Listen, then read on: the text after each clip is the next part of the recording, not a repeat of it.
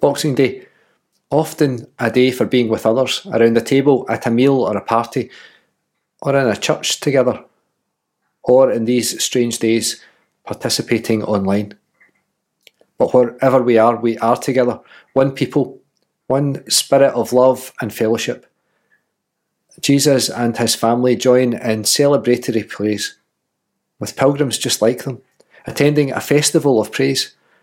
So let's come into the presence of the parent of all creation and the child who is Lord of life.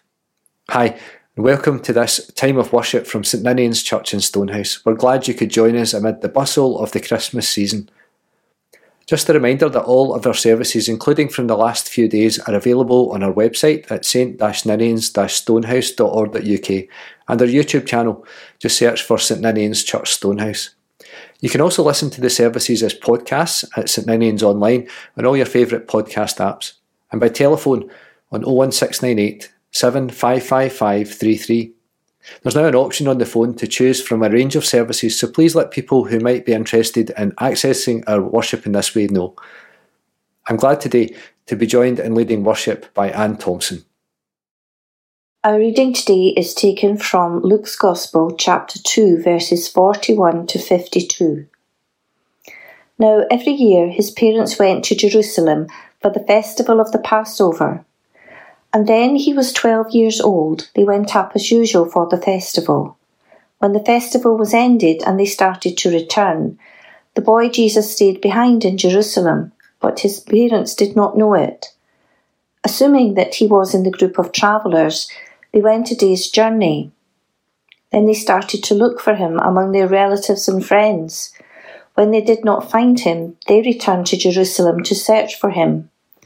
After 3 days, they found him in the temple, sitting among the teachers, listening to them and asking questions. And all who heard him were amazed at his understanding and his answers. When his parents saw him, they were astonished, and his mother said to him, "Child, why have you treated us like this? Look, your father and I have been searching for you in great anxiety." He said to them, "Why are you searching for me? Did you not know that I would be in my father's house?" But they did not understand what he said to them. Then he went down with them and came to Nazareth and was obedient to them. His mother treasured all these things in her heart.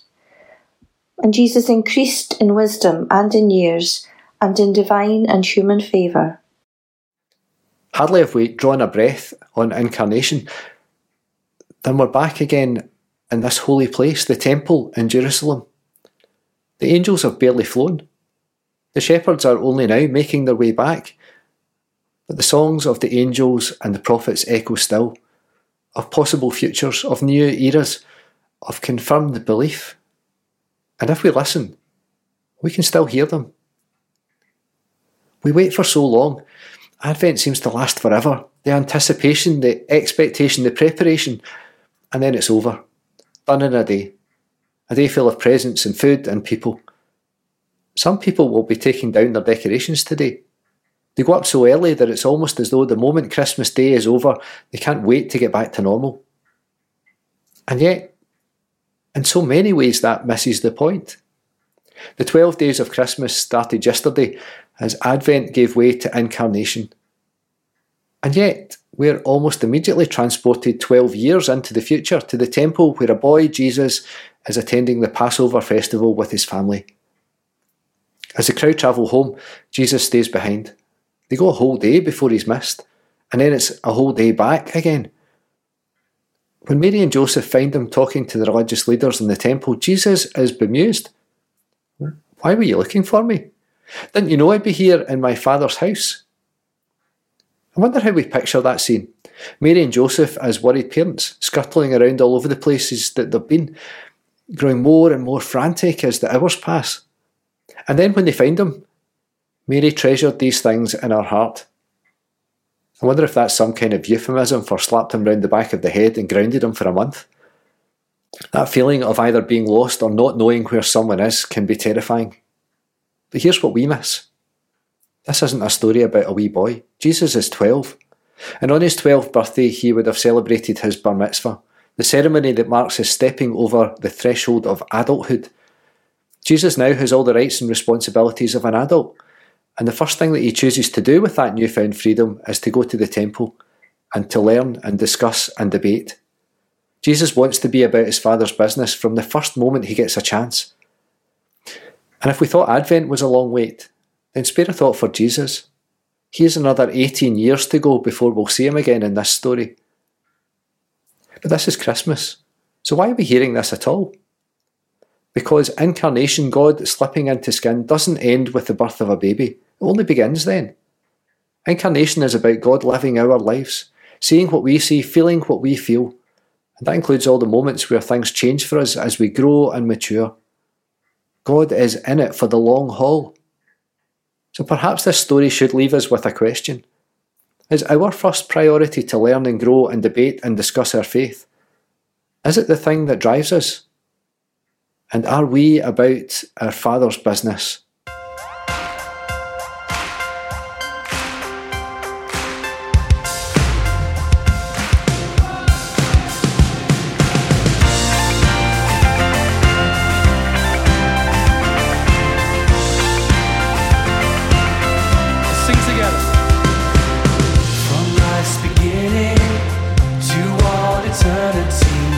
There is a song to be sung in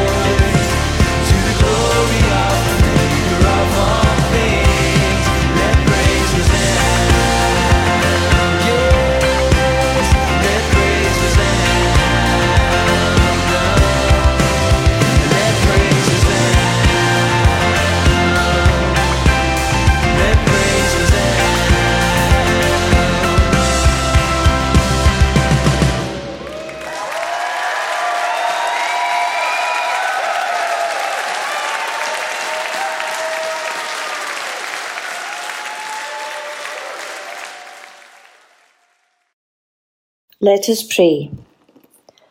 God, who encounters us in timeless mystery, but also in one way or another in every person that we meet, we give thanks for all that children have to teach us, if we will take the time to listen and learn. The vulnerability and trust of a tiny baby, like the one whose birth we have been remembering this season. The awkward growing pains of adolescence, the rebellions and testing of boundaries, the difficult questions and occasional flashes of insight, like those which amazed the teachers in the temple and caused a young lad's parents to wonder who he was and what would become of him. We give thanks for the precious memories that we carry from our childhood and acknowledge the painful ones too. The times we were listened to and ignored, the adults who gave us space and freedom to make our own mistakes and learn from them, the ones who tried to quash and control us, the teachers who inspired us to lifelong learning. We give thanks for treasured memories of children we have known and loved, some grown now, some gone, but always present in our hearts. Loving God, whom Jesus likened to the most gentle and generous of fathers, the great parent that every child deserves, but not all get. We pray for the children and parents and teachers in our complicated world today, for girls denied education because of their gender, for boys with no one to show them how to be men, for parents who worry about letting their children out of their sight for fear of what may happen to them. We pray for school teachers with all the pressures and difficulties they face, wanting to do the very best for the young people in their care, and for churches left behind as what they used to have to offer is no longer enough, and they don't quite know why or what to do instead. God, who wants each of your children to grow as Jesus did, in wisdom as they do in years, may we not be afraid of young people's questions or our own. However old we are, may we be open to new insights and hungry for deeper understanding of the mysteries of our faith that are simple enough for a child to understand and profound enough to keep surprising us to the end of our days.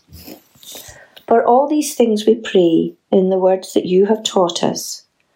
Our Father, who art in heaven, hallowed be thy name. Thy kingdom come, thy will be done on earth as it is in heaven.